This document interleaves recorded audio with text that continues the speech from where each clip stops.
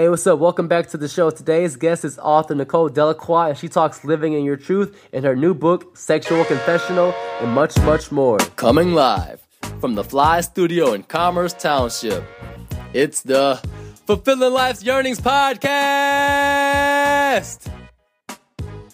And I'm your host, Blake Giovanni Thomas Soule. And if you're ready to be your best by writing the script of your life to whatever you want it to be and taking action on your dreams, then this is the podcast for you.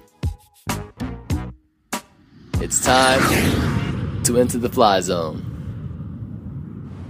Hey, what's up, everybody? It's the fly host you love the most, and I'm back with another episode of Fulfilling Life's Yearnings. I go by the name of Blake Soule, and today I have another special guest for you coming on to the show to talk about how she is fulfilling life's yearnings in her own unique way.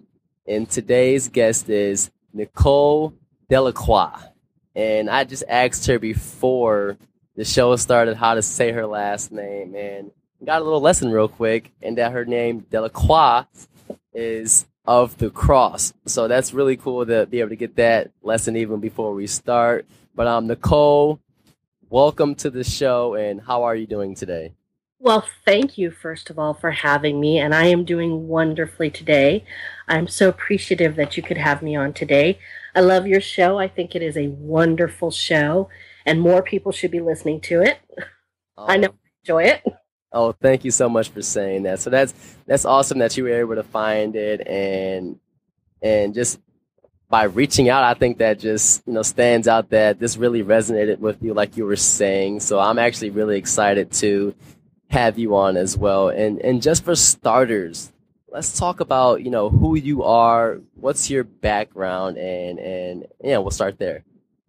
Well, I am a writer, first off. I am currently promoting my second publication. I started off writing fiction, and much like every new writer, I immediately went to the easy one, Twilight and not, and ended up falling flat on my face, I'm afraid to say. Not that it wasn't a great book, but I experienced what a lot of self-published and independent authors experience, is that the marketplace is so inundated with so many people getting out there, which I think is a great thing. I think everybody's voice should be heard. Unfortunately, it starts to become like standing in the middle of a concert when you're trying to get your voice heard. Right.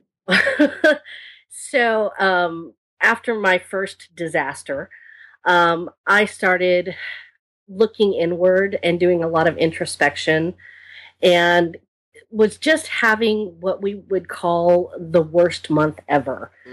It was just my job, my life, everything was just sucking big time wind. And I started thinking to myself, I thought, does anybody else ever feel like this? I mean, I know they do, but do they really?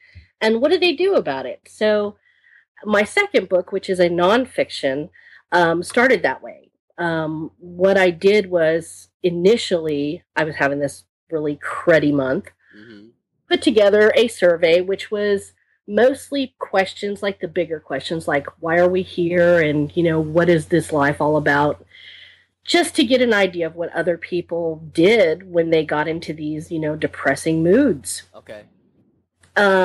Unfortunately, I mentioned it to my friends, and my friends thought, well, that's really funny, you should ask a bunch of sex questions. All right. And I'm not sure exactly how much tequila I had that night. I'm guessing it was quite a bit. Okay. Because somehow my lovely little why are we here kind of questions evolved into a lot of sex questions. And if you're not already seeking therapy when you decide you want to ask the internet what they think of sex, right, you might want to keep that therapist on speed dial. Because I made the point of saying that I was going to ask anonymously what the internet thought of sex, which is probably the worst thing that you could do, because if they have to put their name on it, they tend to be a little less aggressive. Taking their name off of it pretty much just opened the floodgates. Oh, I bet. Yeah, it took 30 days, and I had over 500 respondents, including 253 people who told me about their worst sexual experiences. Wow. Yeah. And if you want the answer, yes, I am seeking therapy. If you know any good psychiatrist, I need one. I'm actually trying to become one, so maybe we could work something out there. Definitely, I could be your case study. You could write a whole thesis on the insanity that's in my head. Oh man, that'd be awesome. So, um, it was funny because all I wanted was really just someone else in the world to say, you know what, I felt this way too, and make me feel better about my thinking life. Hmm. And somehow doing this project brought me out of my funk, first of all, because I was so excited that so many people were interested in answering my stupid little questions. And by the way, they were really stupid. Oh, interesting. It made me feel like my voice was actually being heard, which was Mm, what drove me to that point anyways, was that I wasn't being heard. right. So I said, you know, this is really cool that a lot of people answered it. And then my friend, my lovely friend who got me to change it to sex questions, What I a really, great friend, by the way. I know, I really love this person. And she's actually my best friend, and I adore her beyond words. Uh, She said, you know, you should really just take all of that and put it into a book. Which, when I set the survey up initially, I had used a French company, and part of the requirement was that I had to state that their answers might be used for publication anyways, okay. which is why it was anonymous. So they had already signed off on it anyways before even taking the survey. So after I checked it all off with, my local legal person, Hmm. and they said, yeah, you're good. I was like, seriously, nobody's name is on it anyways. It's not like they can say this is my answer Right. because they'd have to claim it. Right. So I kind of went, maybe I could do that. So I took everything and I put it into a book, and I kind of started everything with my thoughts on the questions. And I thought, I can't really ask people to answer questions if I don't answer them myself. Hmm. And instead of being anonymous, I said, you know what? I'm going to throw caution to the wind, and I'm going to be brave, and I'm going to put my name on it. I'm Mm. going to say, this is what I think. Here I am, warts and all. Come at me. I'm fine with it. I like who I am, and I'm not gonna hide it anymore. Okay. So I initially did that, and interestingly enough, I had finished the book about the time that, and I live in Atlanta. The Atlanta Writers Club was having a conference, and luckily I had gotten a chance to sign up for it, and actually met with a few agents and even a representative from one of the big publishing companies. Oh wow. And I was blown away that my little thought in the middle of depression had changed my entire world. Wow. The agents were so excited about the project, they couldn't get enough of it. They were like, well, I want to see it. I want to see it. I don't handle that, but I would love to read it. Mm. You know, none of the agents actually handled that particular genre, so it wasn't like they were looking to sign me or anything. But I thought if I got somebody in the business, maybe they knew somebody, they might refer me. I could go with that. Right. I was completely blown away when I actually got the opportunity to pitch my little story to somebody from one of the big six publishing houses. Okay. And she was incredibly nice. And she was just like, when I pitched it to her, you get like 5 seconds to pitch something. Take something that you feel so passionate about and boil it down to 5 seconds. Wow. How do you do that? It's next to near impossible. But apparently she liked my pitch, and she liked me to the point where she said, send me the book, let me read it. Mm. So I sent it to her, and at that time, it still had a lot of the big questions like, why are we here? And it didn't have a lot of focus. And she was so very kind. And I have to admit that most everybody I've met in the publishing world, I know you're going to hear a lot of people that say, oh, they just reject you, they don't say anything nice. I got a lot of rejection. I'm the first one to say that you get a lot of form letters, Oh, but definitely. the people that I have met and actually have spoken to have connected with me and have offered me wonderful advice. In this particular, she's an editor. Hmm. She said that it was a really great idea and that she thought that it could be really good, but that I needed to find a better focus for it. Okay. So I went back to the drawing board and I revamped it and I took all the big questions out and I said, you know what? Either I'm going to focus on the big questions or I'm going to focus on the sex. Pick one, because Right. I was kind of flip flopping between the two. So I said, well, you know what? Sex sells. Oh, So it definitely does. threw the rest of it out and I said, well, I didn't really throw it out. I just kind of pulled it out and I've been kind of teasing it on my website. But Hmm. I still have those answers and some of them are kind of funny. Hmm. So I took all the sex answers and I put them all together and I said, you know what? I'm just going to make it about the sex. Okay. And make it fun and not make it, serious. You got so many books out there that are trying to tell you that you're not good enough and this is why you're not good enough and this is what you need to do to be better. And I said, you know what? I don't want to do that. If I'm going to write nonfiction, I'm going to say that, you know what? You're wonderful just the way you are, because Absolutely. that is the message that we should be sending to people, is that, you know what? I don't care what religion, what sex, what age, whatever. I don't care about that. I think that you're a person and you should be celebrated for who you are. So that's what I did. That is awesome. I just want to also say thank you for saying that. Just that last part there, I think is this talks about who you are as a person. That all those other things, instead of trying to break people down and try to tell them, that no, you're wrong, that this is the way you should do it. Like, accept those people, any people, because we're all people in this together for who we are, and build each other up instead of trying to break them down. And I just want to read something that I found when I was reading through your book, from the dedication section, and you said this book is dedicated to those of us that day in and day out hide behind the mask of our own invention. May you find peace and serenity in this life and the next.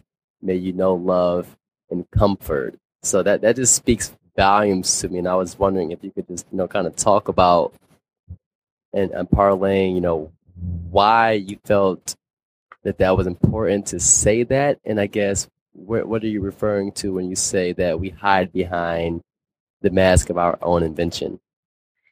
I would love to. And I have that convoluted thinking. I'm a writer, so Hmm. as you learn, all writers are crazy in their in their own way. I'll fit right in. Oh yes, you fit right in. They're all kind of crazy, and I honestly, Alice Through the Looking Glass is one of my favorite books, and I love the part where she says, I hate to tell you, you're crazy, you're Hmm. bonkers, but guess what? All the best people are. And I think that the reason I wanted to say that was that we've got so many messages around us, and not just women. And I hate it when people just say that it's women, because it's not. I think young boys and young girls get the same messages. We just don't focus on them. We have so many things that tell us you're not good enough, you're not smart enough, you're not this, or you're not that, or that celebrity is what it needs to be, and that it's not okay to be different, and you should conform. And the truth of the matter is that I think that the most interesting people in the world are the ones that don't want to conform, the people who don't want to be the same. I'm so sick of looking at the television set and seeing the exact same people to where I can't even tell the difference between them anymore. Wow. I love people who are unique and stand out from the crowd and who are not afraid to say, you know what, I'm different and I don't care what you think. I like who I am. Hmm. I enjoy those type of people because they're accepting who they are and they embrace their differences. I don't need to be 6'2" and look like a Victoria's Secret supermodel. Right. And I want other girls to say that, you know what? Yes, those women are beautiful, but you know what? So are these women. Hmm. So are these everyday mom and dads who take care of their kids every day. There is beauty in everything, and we need to stop tearing each other down and making this world worse than it is, We need to embrace who we are and say, you know what, let's celebrate our differences. Let's look at each other and say, you know what, sure, you may have a quality that I don't appreciate, but I'm going to find something about you that I do like, and I'm going to celebrate that, and I'm going to like you because of that. And if everybody in the world did that, what a beautiful world would this be? It would be truly amazing. And I just want to ask, how did you, get to be the way you are as far as, your mindset about, what you just shared? Honestly, I think I pride my mother on that. Mm-hmm. My mother grew up in Germany after the war, and her mother was a single mom with 4 kids. My mom met my dad when she was, I think, 16 or 17. She didn't even speak English. Oh, wow. She came to this country and she learned how to speak English on her own. She pushed herself to learn more, to know more. And when I was growing up, my mother, she never, and I don't know if it's a European sensibility because my mother was so European when I was growing up. It was you don't get to judge people because of the way they look or the way they sound. My mother would instill in me is that, you know what, find that one kid on the playground that has nobody to talk to and go talk to them. Wow. She told me the best people in this world are the people that tend to be alone. And she said, find those people because they'll be the best people in your life and learn something about them. And if you find somebody you don't like, find something about them that you can appreciate. And if you do that, you'll never hate anybody. Wow. And I think my mother taught me that hate is like an anchor on your heart and it just drags you down. She said, if you put air in your heart, it's love and it lifts you up. And I would much rather be up in the sun than down on the ground. Wow, that is so powerful and profound too, because that's something that I guess it gets thrown around in today's time as far as almost as if like people are finding it. I don't know if you see this the same way as well, but when I hear you talk about this, I can truly hear and feel that this is what you believe, and it's not something like a fad for you. You're not like jumping on the bandwagon and saying, oh, today it's cool to go speak to that person that's all alone. You're doing it because you genuinely care, as opposed to, and from what I see sometimes, is that people just kind of like jump on because like it's what everyone else is doing. I guess it goes back to your topic earlier about people wanting to conform, I guess, to what's happening. Do you kind of see it that same way? I think I do. And I think a lot of our sensibility comes from this instant celebrity that we've got going on. Mm-hmm. I don't care if somebody's famous or not. I like to look at the core of the person. Yes. And a lot of celebrities, and I'm not picking on anybody, they're just everyday people. And I get that, they have a job where they're in front of a bunch of people, but so are teachers. Mm-hmm. So are politicians. And we need to hold people who want to be out in the limelight to a higher standard. I'm sorry, but I disagree with shows like 16 and Pregnant. I don't think that that's something that we should put a celebrity on. Yes, see how these people go from a situation that could be difficult and into a better situation, but we've made this world where everybody wants to be famous. Nobody has any compassion for their next door neighbor, but hey, if you like me on Twitter, let's talk about it, right? It's like, and the sad part is that, we all say stupid things. We all do stupid things, and there's no compassion for that. I mean, this past weekend, we had these horrible things happen, and everybody's focused on this one. Well, yes, that was a terrible tragedy, but you know what? There is tragedy all over the world. Right. People died all over the world. Why are we not compassionate for everything that happens? And I guess, the way I grew up, I've always been a very sensitive person, and I've always, if somebody is in the same room with me and they start crying, they're not going to be crying alone, because nobody cries alone in my presence.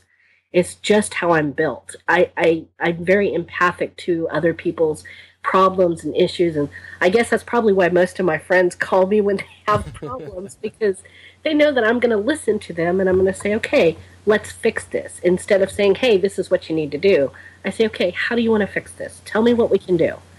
And we'll do it. Because if we all just started looking at our fellow human being and saying, how can I help this person get to where they need to be?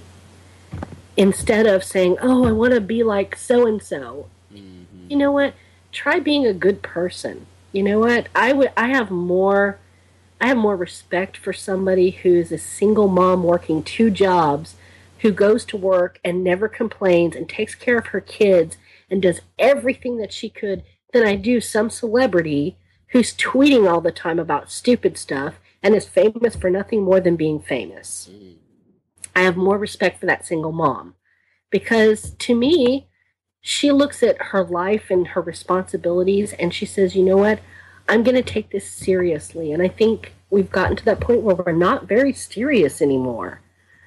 I don't know where that happened, and maybe we need to get back to it. I don't know. But if I can just get one person to say, I'm going to look at somebody else and I'm going to say, instead of looking at that poor man on the corner who doesn't have a job and who's asking for a handout, and saying, hey, what can I do to help you? Instead of handing them money and saying, you know what, never mind. Let's do this. Let me get you something to eat. Let me help you. Do you need stuff? What do you need? And we need to start taking care of each other, because this is all we've got, people. There isn't anything else. You can't promise anything in the next lifetime because we don't know.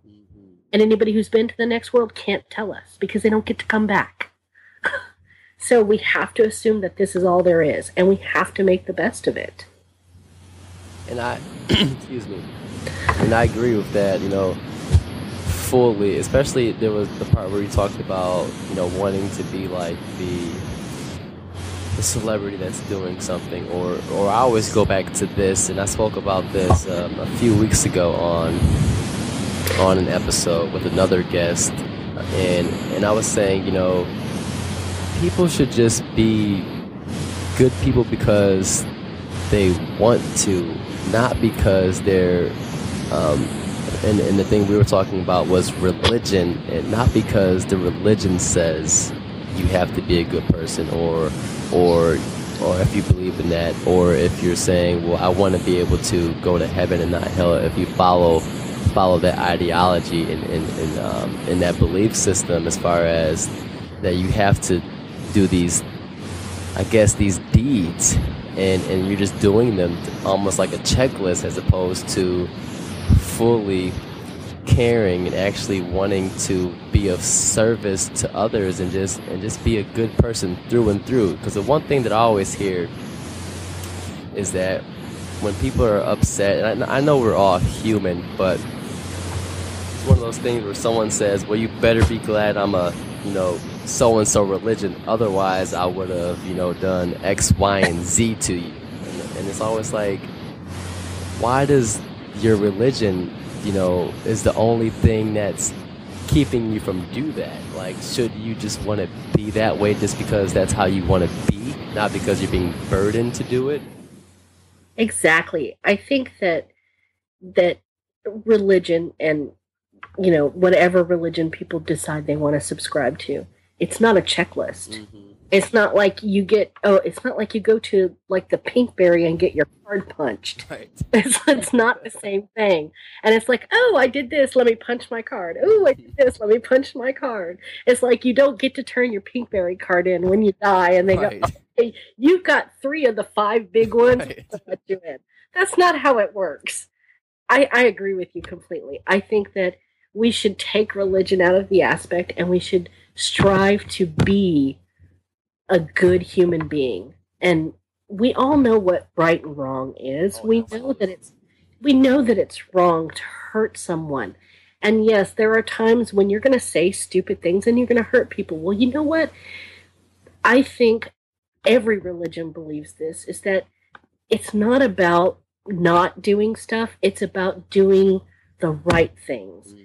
It's if you hurt someone, you go back to them and you say, you know what, I'm an idiot. I did this and I'm so sorry that I hurt you. And that you try to make amends for those things that you do. And I think the best people are going to say, you know what, I'm going to try and embrace a little bit of that in my life. It doesn't matter if you're Christian or Catholic or Muslim or this. It doesn't make a difference because every religion believes the same thing, is that you should always ultimately try to be the best human being that you can be. And we're all going to falter. We're all going to do stupid things. It's acceptable. Mm-hmm. It's what you do after that matters. Yes. It's when you do something stupid, do you make up for it? You know, that's what makes the difference. And I think that's probably why our justice system fails a lot of times, is that it's not about the crime. It's about, do you feel remorse afterwards, and how are you going to make amends for it? We don't focus enough on that. And I think that if we teach our children young enough to say that, you know what, it's okay to make a mistake. It's okay to fall. It's getting back up and how you treat yourself and others afterwards that makes the difference in the world. And we got to teach people to be better and expect more. Definitely. And I think that was an interesting segue as far as when you were talking about what you do when you know after you falter, because that's always going to happen. I'm not wanting anyone to prescribe to, well, I'm perfect so I don't make mistakes, because that's just unrealistic. You're always going to make mistakes. I mean, gosh, I can't even count how many mistakes I make each and every day, but I do my best to come to grips with them, live in them, and accept that I made a mistake and strive to do better. And I'm sure that is also definitely the same for you. And there was something that stuck out in what you were talking about with that person who, if they mess up, they go and talk with whomever they offended or whatever. And I think that's a great part to bring in.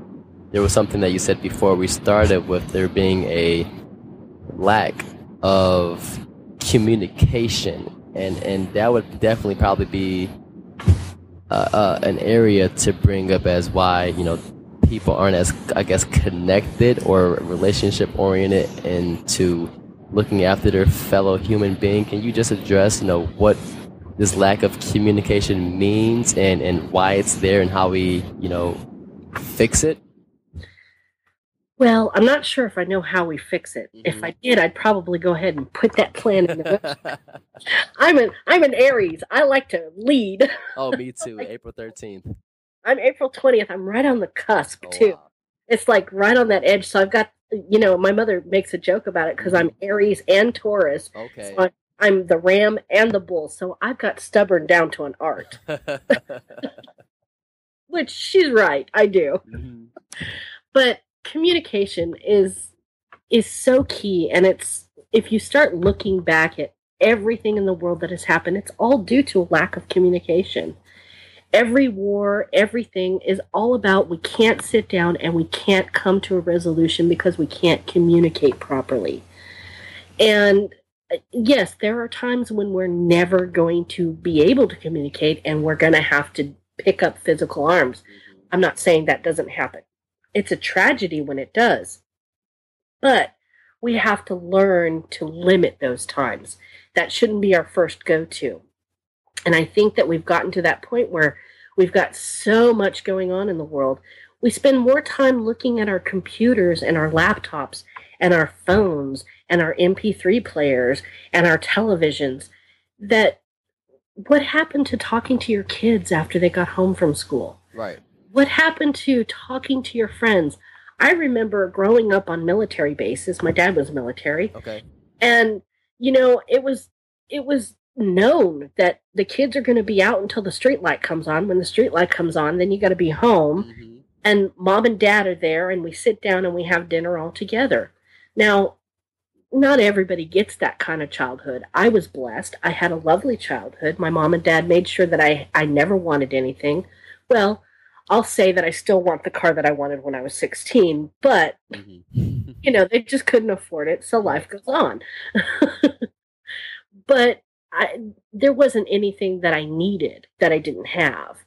My mom and dad made sure of that. And there are a lot of kids in this world that don't have that. And I think that we should, if we communicated more as a community and believed that every child should be raised by everyone, that there would be no children that go hungry or that are abused or had problems because they would have other people in their lives that they could talk to. And I think that we have gotten so far away from, I remember walking home from school and I knew everybody on my street. I would say hi to them every day. I knew who they were, they knew who I was.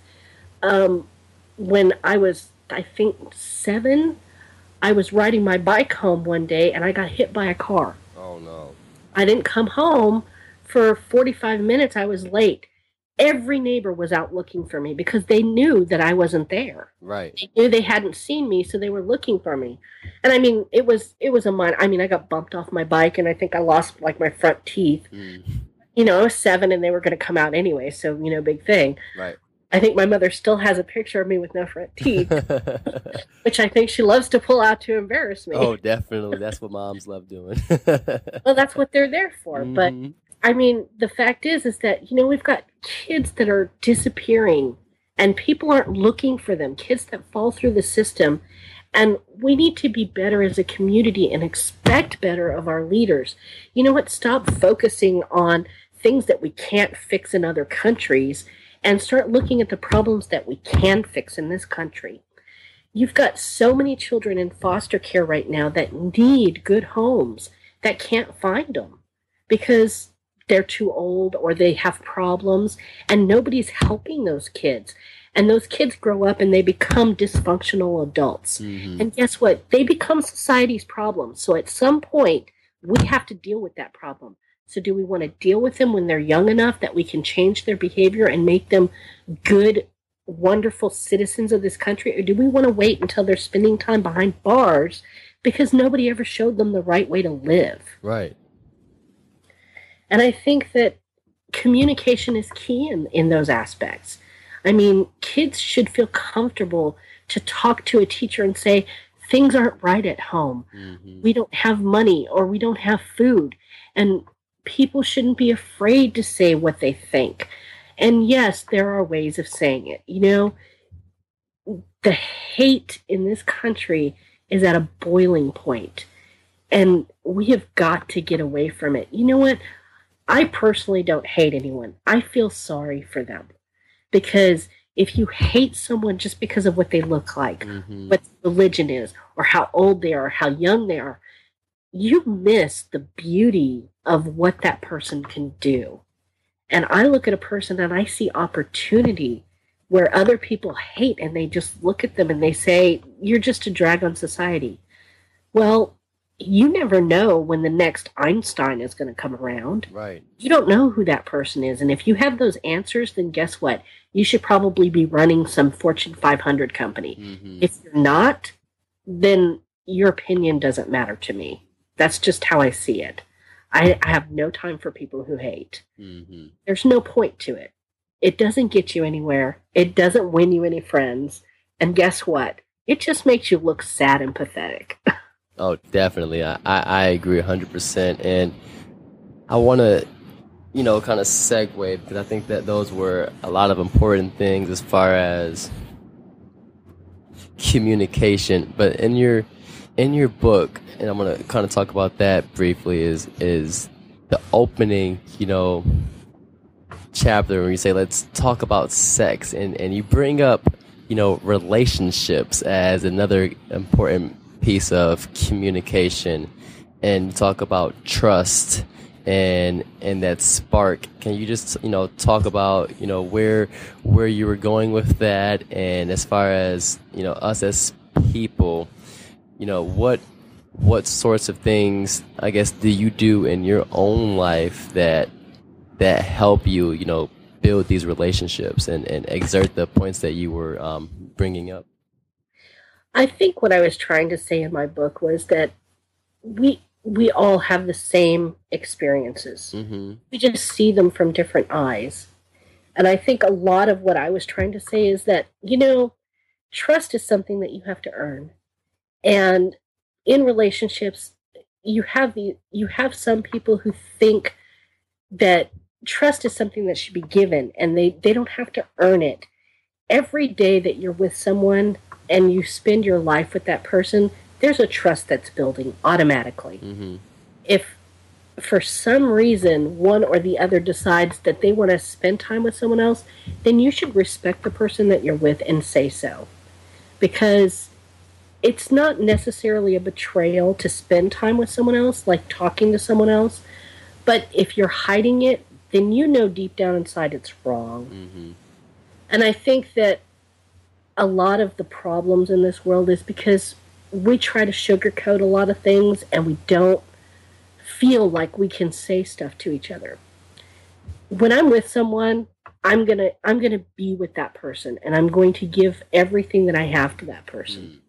If at some point I feel like I've been disrespected or that it's not going where I want it to go, then I'm going to have the respect not only for that person but for myself. Okay. To say, you know what, this isn't working. This is how I feel about it, and this is where we are. And I'm going to talk to them because I think that it's disrespectful to someone else and to yourself to try and hide things behind people's backs. It's not worth it. It just makes you cheap. It makes you less of a person. And I personally, I say, you know what, if I'm going to be with someone else, then I'm going to be with someone else.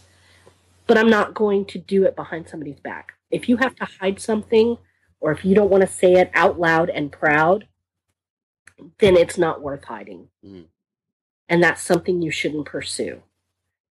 It just isn't. It's wrong. You know it because you're trying to hide it.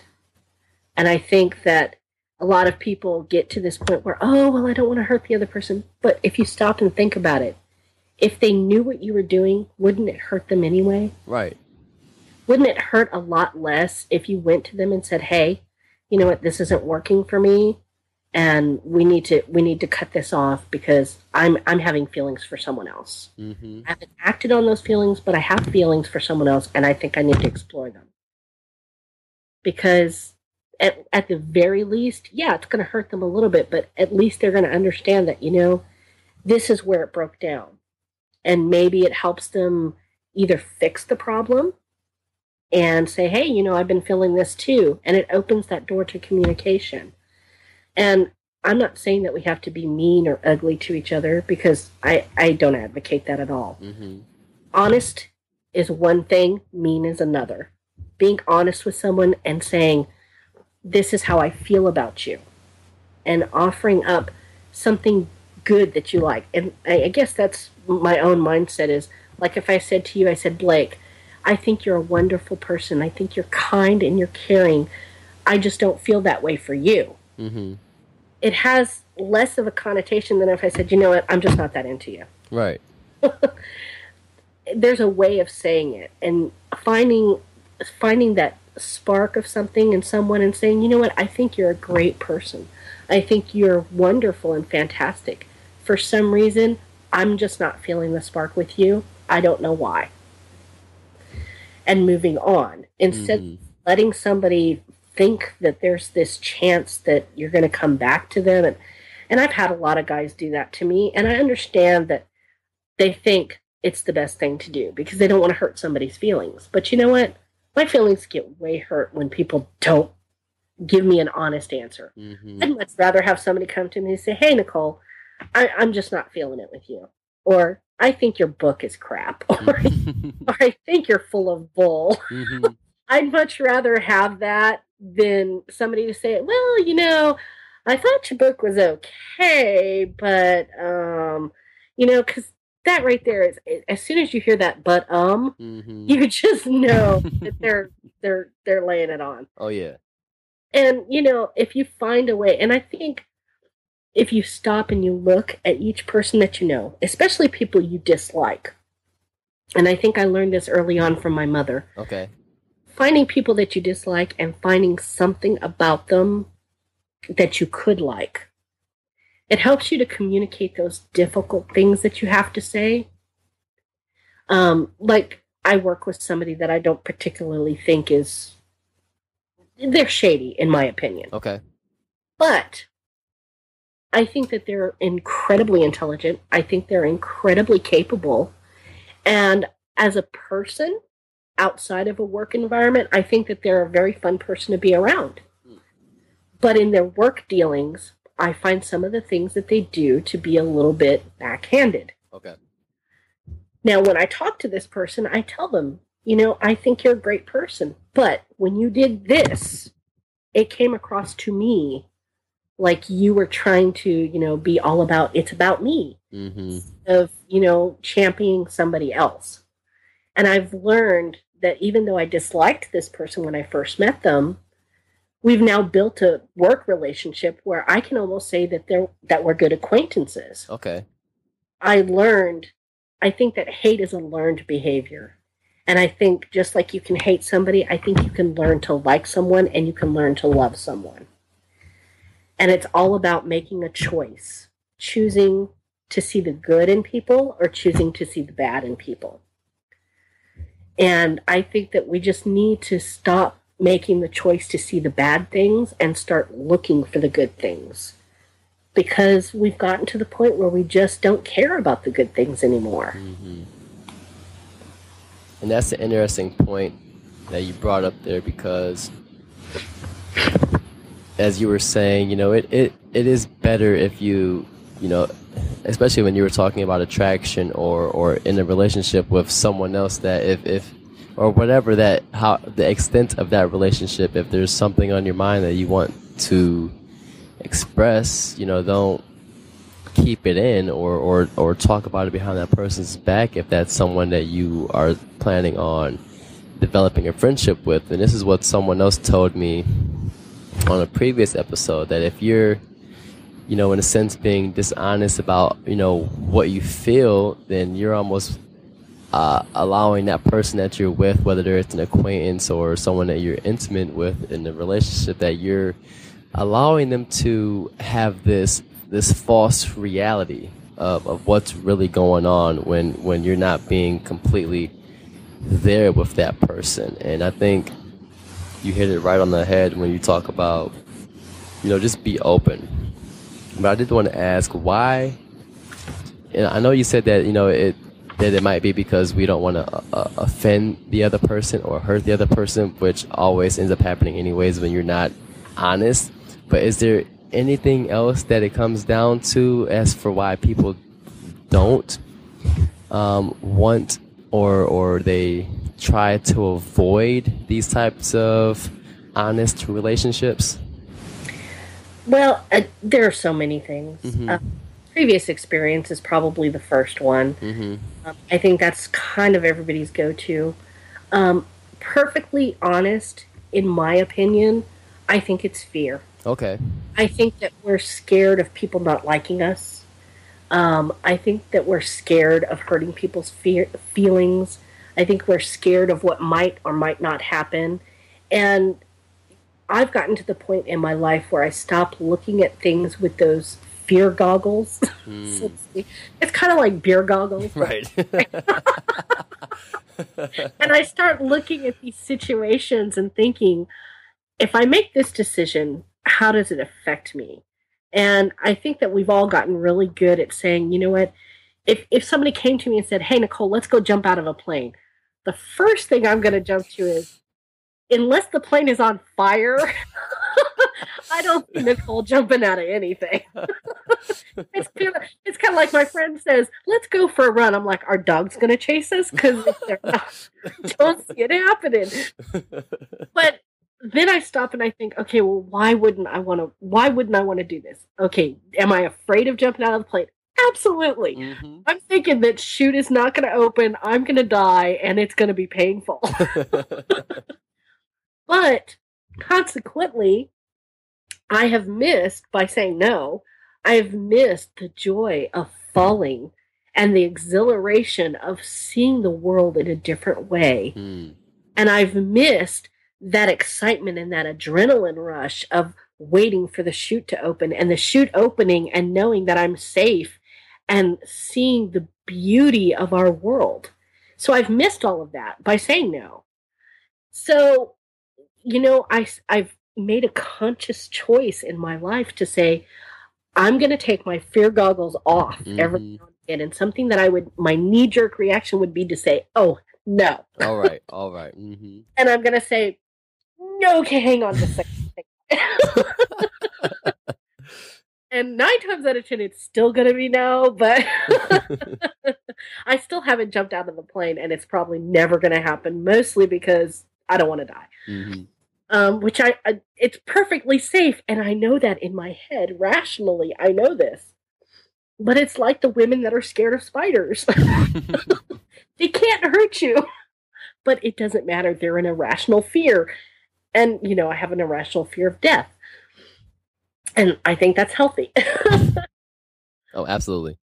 But, I'm also going to stop and I'm going to think, what experience am I going to leave behind by saying no? And I'm going to start valuing those experiences because they do have value. And I think that failure is a wonderful teacher. Mm-hmm. I failed horribly the first time I put my book out, the first time I put out my book. And look at what it led me to. Right. It led me to a whole new understanding of how our world works and a whole new opportunity to meet wonderful people like you and everybody else that's out there. And it's taught me to be open to these experiences and not to keep myself hidden anymore, because we do put on these masks. We want people to like us, and we want fame, and we want money, and we want all of these things. And I got news for you people. You can't take any of that with you. Nope.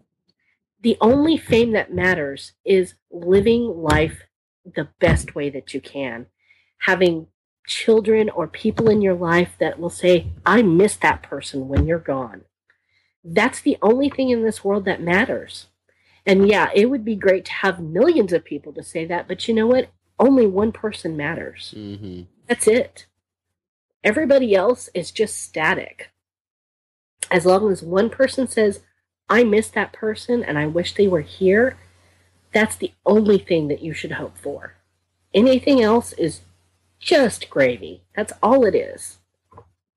And I think that's a powerful statement, because as you were saying, that we tend to want to be liked, be everyone. And, I was even that same way growing up, not wanting to hurt anyone's feelings. And then coming to realize, as you talked about, so eloquently, that by doing that, you end up hurting people, way worse. But, those were teaching experiences and just, I call them experiential learning opportunities where real world things go down, and then you're able to learn from them and grow as far as a person. And I just want to take a step back a little and unpack what you were saying and see if you can share an example, because when you were talking about fear, what is something that you've done where you would have normally said, oh, heck no, or hell no, I'm not going to do that, but you went ahead and did it? Well, and I have a perfect example for you. I am the casebook study of an introvert. Okay. I hate speaking in public. Absolutely hate it. Mm-hmm. We have these lovely little picnics at work where they announce to everybody what they're doing, and mm-hmm. You get little prizes since you've been there for umpteen million years and all those lovely things. And I hate those things. Okay. I hate being in the spotlight. I hate having my picture taken. I just want to be the wallflower girl. Mm-hmm. I'm being on the wall. I like holding the walls up. Okay. And they don't bother me. And they, the friends in my head and the friends in my computers are the only ones I can deal with. So a lot of what I've been doing is, my fear is that I hate being singled out and put on display. Okay. So they have these lovely little picnic things, and I volunteered to be the MC. So I had to be in front of the entire company, which for an introvert, more than 5 people, because in my head, all I can think of is they're going to stampede. 5 people is enough to kill you. This is in front of 1,500 people. So of course, my heart is palpitating and I'm panicking and I'm Mm-hmm. thinking, oh God, I'm gonna fall on my face. I'm gonna do or say something stupid, or worse, I'm gonna stand out there, I'm gonna freeze, and I'm gonna wet myself Right. because all the worst things come to mind. Oh, definitely. Oh, absolutely. So, I there's one of the guys that normally does the emceeing, and he is absolutely hilarious and so funny. He is the typical Cancer. He's the life of the party. Mm-hmm. Everybody loves him. And I said to him, I said, Rick, please do this with me because I swear to God, I'm going to stand out there. I'm going to be quiet. I'm going to go eep and beep. Goes, he goes, you're going to be fine. Don't worry about it. Mm-hmm. I'll come up there with you. We'll have fun. And went up there with me, and not only did we have fun, but based on everybody's response to it, they thought that our little skit and our emceeing and our banter back and forth was the best it had ever been. Really? That's awesome. So not only did I not fall on my face, and I didn't wet myself, by the way. Just want to put that out there. I did not. But I learned that even though I was frightened to death, and by the way, I was pretty sure I was going to have a heart attack. Oh, wow. I was in the back, like having panic attacks and doing the dry heaves and going, can't breathe. And I got out there and I was fine. I was nervous for like the first 3 seconds, and then I remembered I know all of these people. Right. I was fine. And I made fun of the fact that I was so introverted. I was like, I know many of you know who I am, but have never seen me in public. I know because I hide against the wall, blah, blah, blah. And everybody just thought it was funny because I was so self-deprecating. Mm. They were like, oh, they felt sorry for me, I think. And then, of course, Rick helped because he's so funny and so wonderful. So, and then I immediately went to sarcasm with him. Okay. Which I'm good at. I am like the queen of sarcasm. And of course, we had this great little sharp banter back and forth, and it was funny, and everybody enjoyed it, and we had a great time. So at that point, Rick came to me and he said, you got this new book coming out. He said, you really need to stretch your wings. You do great. You're going to be fine. Get a couple of interviews under your belt. You'll feel great. Mm-hmm. So I started with print, and I did okay. And then I said, okay, well, I'm gonna spread my wings a little bit, and I started reaching out to shows like yours. Okay. And said, I'm gonna, get my feet wet, and I actually did a live interview. Oh, wow. I put it in my head that there was only 5 people listening. There's only 5 people listening. Only 5 people listening, and it turns out there was something like 20,000 people listening. Wow. So, yeah, I didn't find that out until after I did it. So that was a good thing because I think I fainted for a minute there. Oh, geez. But it was one of those things that I would have normally just said, no way, I'm not going to do this.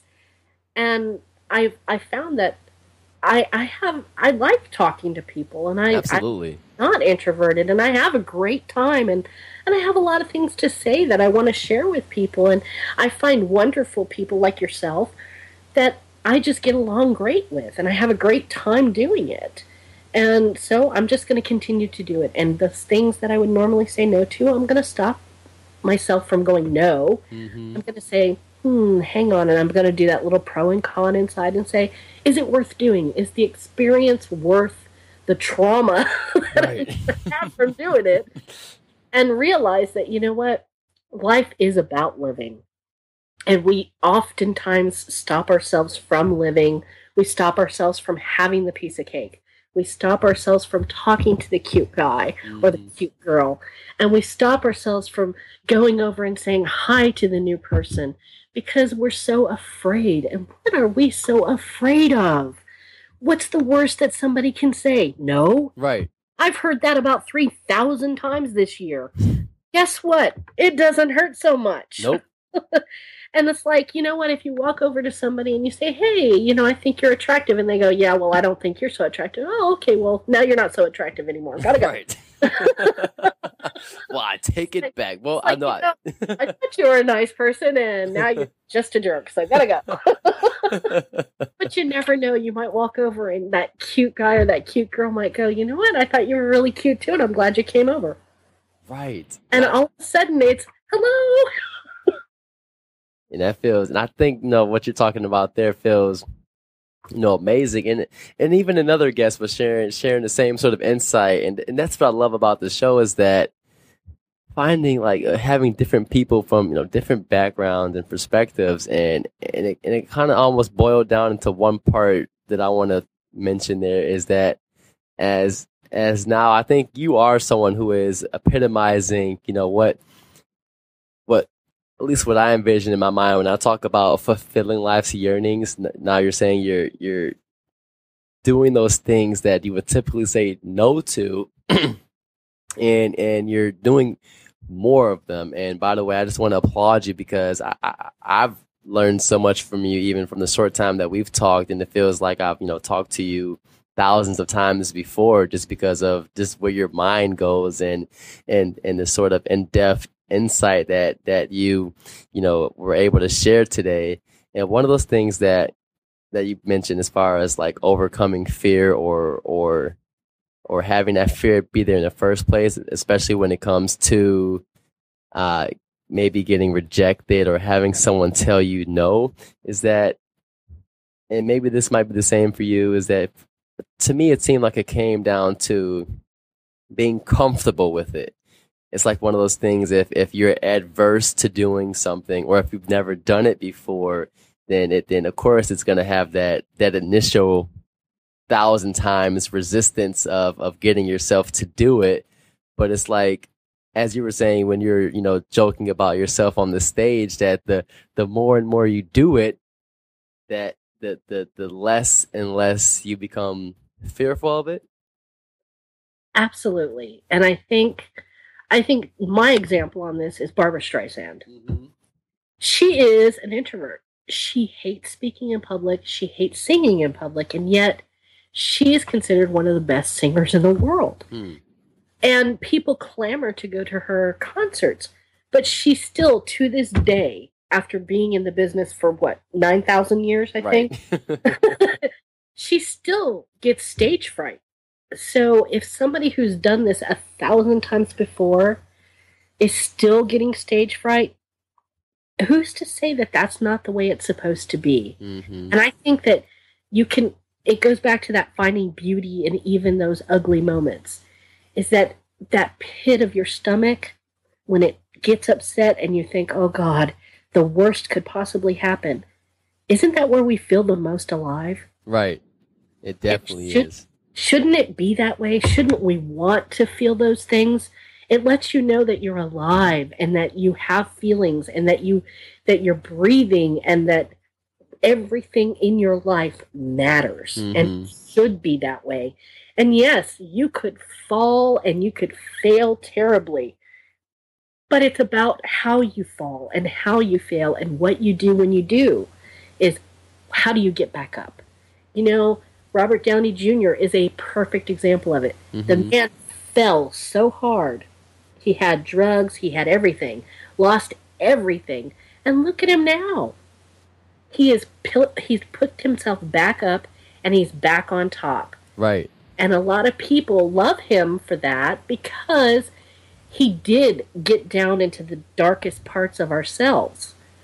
We have to embrace everything. We have to realize that we're not perfect, that we will make mistakes, and we need to learn from those mistakes and embrace them and say, you know what? I'm not perfect, but you know what? I am perfectly me, and that's all that matters. I think you summed that up perfectly, and thank you for sharing that. And I just want to transition just quickly to your latest book, The Confessionals, and I know it's a lot of different questions that you came up with dealing with sex, and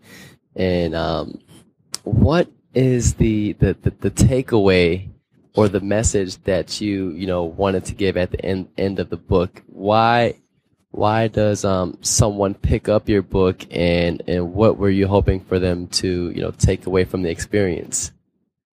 Well, honestly, what I wanted them to do is to see that, one, it's okay to be honest. It's okay to say those dark parts of yourself and share them, even if it's just anonymously with someone. That it's okay to be who you are. It's okay. There's nothing wrong with the things that go on in your head. You're not crazy. Although, some of us are. Oh, yeah. I'm the first one to say it, but you know what? I'm basically opening the doors and saying, I'm crazy too. Come on in. Right. It's okay. It's okay to be crazy. It's all right. And I wanted people to see that, you know what? Even if just a little bit of it sticks, just a little bit, that maybe that guy who's been looking at the girl and wants to go and talk to her says, you know what? Maybe I can go over there and talk to them.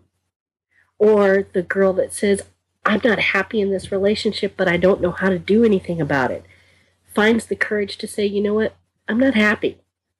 And it is about embracing who you are and being happy with yourself, because you can't be happy with someone else if you're not happy with yourself. So what I would love for my readers to take away is at the end of the book, I wrote my own personal things.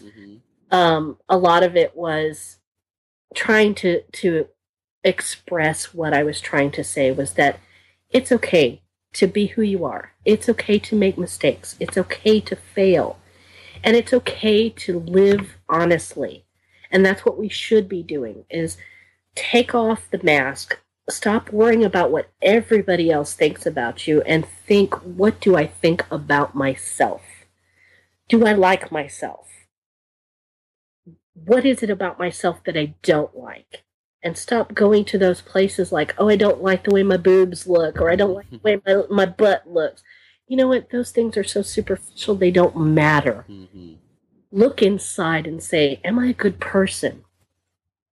In a situation where I choose to be good or I choose to be bad, do I choose to be good? And do I feel bad when I choose to be bad? Do I regret it, and do I want to apologize? Does that make me a good person? And that's what I want people to see, is that it's okay to fall, it's okay to make mistakes, but if you're a good person all the time, not just when it matters, like on Christmas when you go to church. Right. Because we all know that's what you do. So don't try and play like you don't. I'm just saying, you know, the churches are kind of empty until Christmas rolls around. Just saying. But, you know, as long as you're a good person, it doesn't matter what religion you are. And it doesn't matter religion I am. Because if I'm a good person too, it doesn't matter. That's all that matters, is that we try to be the best human beings, not only to other people, but to ourselves. And that's what I want people to take from my book, is that they see that you can be honest. And yeah, a lot of it was trying to be funny and trying to be flip. And I think I covered it a couple of times. I know some people told me I'm funny. I think I'm funny. No, I love your sense of humor. I mean, I tried to be non-judgmental, but there were a couple of things in there that I kind of had to, okay. I was like, I don't get this, but all right, as long as you're not breaking any laws, it's okay. I don't get it, but, you know, moving on. But, I mean, I want people to say that it's okay to want certain people to like you, but like yourself first. Yes. And that's the most important thing, because I promise you, if you like and you love who you are, everybody else will not matter. Nobody else will matter except for the person that you are. And the people who love you just the way you are going to be the people that continue to love you the way you are. Friends and family, loved ones, they will always love who you are. And guess what? They've seen you at your worst. You know, when you're deathly sick and you got the snot bubble running down your face and you're just the worst patient on the face of the planet, they still love you. They may not like you very much, but they still love you. Oh, yeah. But I promise you that celebrity doesn't care about the snot bubble on your face. Right. They don't care. And they're not going to take care of you when times are tough. They're not gonna be there for you when the guy just broke your heart and listen to you cry over it. They're not going to be there to comfort you in those bad times. And you got to stop putting these people on pedestals, because guess what? They're human too. They make mistakes. They do stupid things. They say stupid things. And by the way, I've met a few of them, and they are just plain stupid. I'm just saying, they come in all flavors. Definitely. And all sizes. There are some really, really great celebrities that I admire too.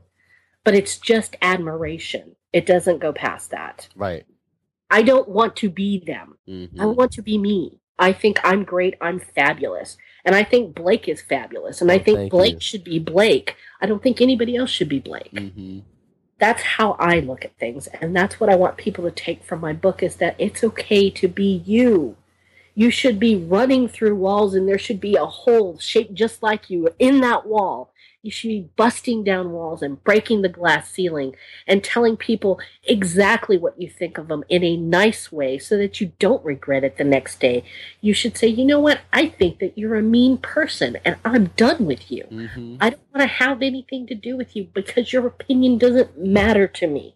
You don't take up any space in my life. I'm done. Or say, you make the world go round for me. And remember that, you know what? There's going to come a time when the people you love the most are not going to be in your life. So every day, look at them with all the love that you can and say, I love you. Even if you hate them at that moment, just Right. say, I love you. Because let that be the last thing you say to them. Because you never know. And if you love your friends, tell them you love them. I know it sounds silly. I get on the phone with my best friend, and the last thing we say to each other is, I love you. Mm. Because we do. That's just how we are. My friends know how I feel about them because I tell them. Because they know they could call me at 3 o'clock in the morning on a drunk dial and go, oh my God, he broke up with me. And I'm going to go, yeah, I told you he was going to do that. But you know what? We'll cry about that. Hang on, let me get up. Right. Because that's how we are. And if you treat everybody like you do your best friend or your mom or the person that you love the most in this world, everybody should start treating everyone that way. And guess what? All of a sudden, all of these stupid little things aren't going to matter anymore. That is incredible that you just shared that, and I'm just blown away by what that last statement. And I was going to ask you about a call to action, but that summed it up right there. That don't care about the people who don't matter about what they think about you. Love yourself first, and then love those who you care about and enjoy spending time with. And I think that's just a great takeaway and message that you give at the end of your book. And so thank you for sharing that. So welcome. And thank you so much for having me. I will add one thing to it. Absolutely. Just one thing. Mm-hmm. If you find someone in your world who hates just because they like to hate, and we all know who these people are. Oh, yeah. They're crazy and they're stupid. And we're not going to say anything Westboro Baptist Church. Let me just say, the one thing and the only thing that drives them crazier, don't come back at them with hate. Come back at them with love. Because it drives them crazy. They don't understand it. They don't have it. They don't have it in their hearts. They can't fight it. So you want to drive them crazy? You want to make them leave this planet? Love them. Give them love and nothing but love. Don't let them get to you. I know they say stupid things. I know it. They say it to me. They drive me crazy too. But you know what? I try to find a good in them and give them love. That's all I say. Give people love because I promise you it will come back to you. Absolutely. Don't become the thing that's not you just to get back at someone. So I think that's a great message. And then the final question I do want to ask is, if you had to give a definition for fulfilling life's yearnings, and you are someone who is doing that in your own unique way, what would be your definition of that? That would be, at the end of the day, and you know what? Actually, no, I'm going to go with this. I read somewhere that the ancient Egyptians practiced when they died, that when you died, you were asked 3 questions. And I think it was on the movie The Bucket List. Okay. Where they ask you 3 questions. Were you loved? Did you love? And did you make someone happy? And I think that instead of waiting until the end of our lives, we should close our eyes at night and ask ourselves those 3 questions. Did you love? Were you loved? And did you make someone happy? If you're doing that, you are fulfilling life's journey. That should be what you leave. That is incredible. Man, I have that is an awesome definition. So you said, did you love Where where you you love, loved? and did you make someone happy? I love it. That's fulfilling life's yearnings, and that is incredible. So thank you again for spending some time with me this afternoon. And it's awesome to speak with someone from a different state, because I'm over here in Michigan. You're down there in Georgia. Someone that I feel like I probably known in a past life, and just was able to connect with you so easily. And that's what I love about having a guest on that's just willing to talk and has so much value to share. And so before we go, I just wanted to ask, is there any place that we can check you out at, any websites or resources that you would like to share? Absolutely. You can reach me at my website at www.nicole, Nicole, hyphen Delacroix, DELACROIX.com. And I have all kind of contact information. You can also reach me on Twitter at Nicole Delacroix, and Facebook. I'm also on Facebook with my pages. It's writer Nicole Delacroix. And you can also pick up my new book, Sexual Confessional: Confidential Admissions from Social Media. It is available on Amazon and on Barnes & Nobles, both on Kindle and the Nook, and in print version. Also, if you buy the print version for $1 more, you can get a copy of Kindle for free. Well, rather for $1 more. And I've also, on my website, I have a purchase now, and if you purchase the Kindle version, you can go to my website and click on the autograph, and it will give you a digital message and autograph from me for free. Oh, awesome. So thanks for sharing those, and I will include all of those links and how you can connect and reach out to Nicole and see her amazing works in today's episode on the website, and also on episodes of it for the podcast. So again, thank you, Nicole, for being on with me today. And for the listeners, make sure you go back and listen to this episode again, because there was a lot of insight and value and just true core concepts that Nicole shared with us today on fulfilling life's yearnings. And there's some things that you definitely will want to hear again, and just to deeper understand, or just to get thinking about life in a different way, about what it means to not have fear, or even if there is that fear there, to live in your truth and to be honest with yourself about the things that you want to do, and don't ever allow someone else to steal your life away from you. And what I mean by that is by doing something that you don't want to do, or also not doing something that you would, possibly enjoy and might even fulfill you by doing it. Be that person that you would, love to talk about. You can do anything in the world you put your mind to. I definitely believe that. And that's taught me, even Nicole has taught me great things about what it really means to have that true communication with others and even yourself. So I'll leave on that note. And just as I always say, go out there and be fly today. Do something, whatever it is, that makes you feel good and makes your loved ones feel good. Even if it's just calling up your friend that you haven't talked to in a while, call them, tell them you love them, because as Nicole said, you just never know what's going to happen. And don't go to bed regretting something. Don't do that. Just live for now in this moment and express what it is that you have to give. And that's today's episode. And again, Nicole, thank you so much for being here. Well, thank you so much for having me, and I love you guys. All right, Nicole, we love you as well, and we'll talk soon.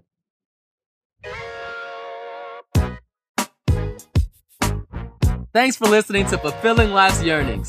I want to know what your biggest takeaway is, so please head on over to fulfillinglifesyearnings.com today and click on the show notes link for today's episode, which is located on the home page, and leave a comment.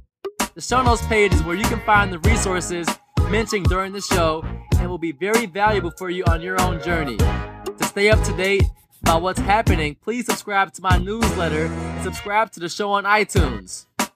And while you're subscribing on iTunes, it would definitely mean a lot to me if you would leave a review to show future potential listeners of Fulfilling Life's Yearnings what you think, as your voice helps them decide if Fulfilling Life's Yearnings is right for them. Now it's in your hands. Are you ready to fly? Until next episode, stay in the zone and make today a fly day by taking action on your dreams.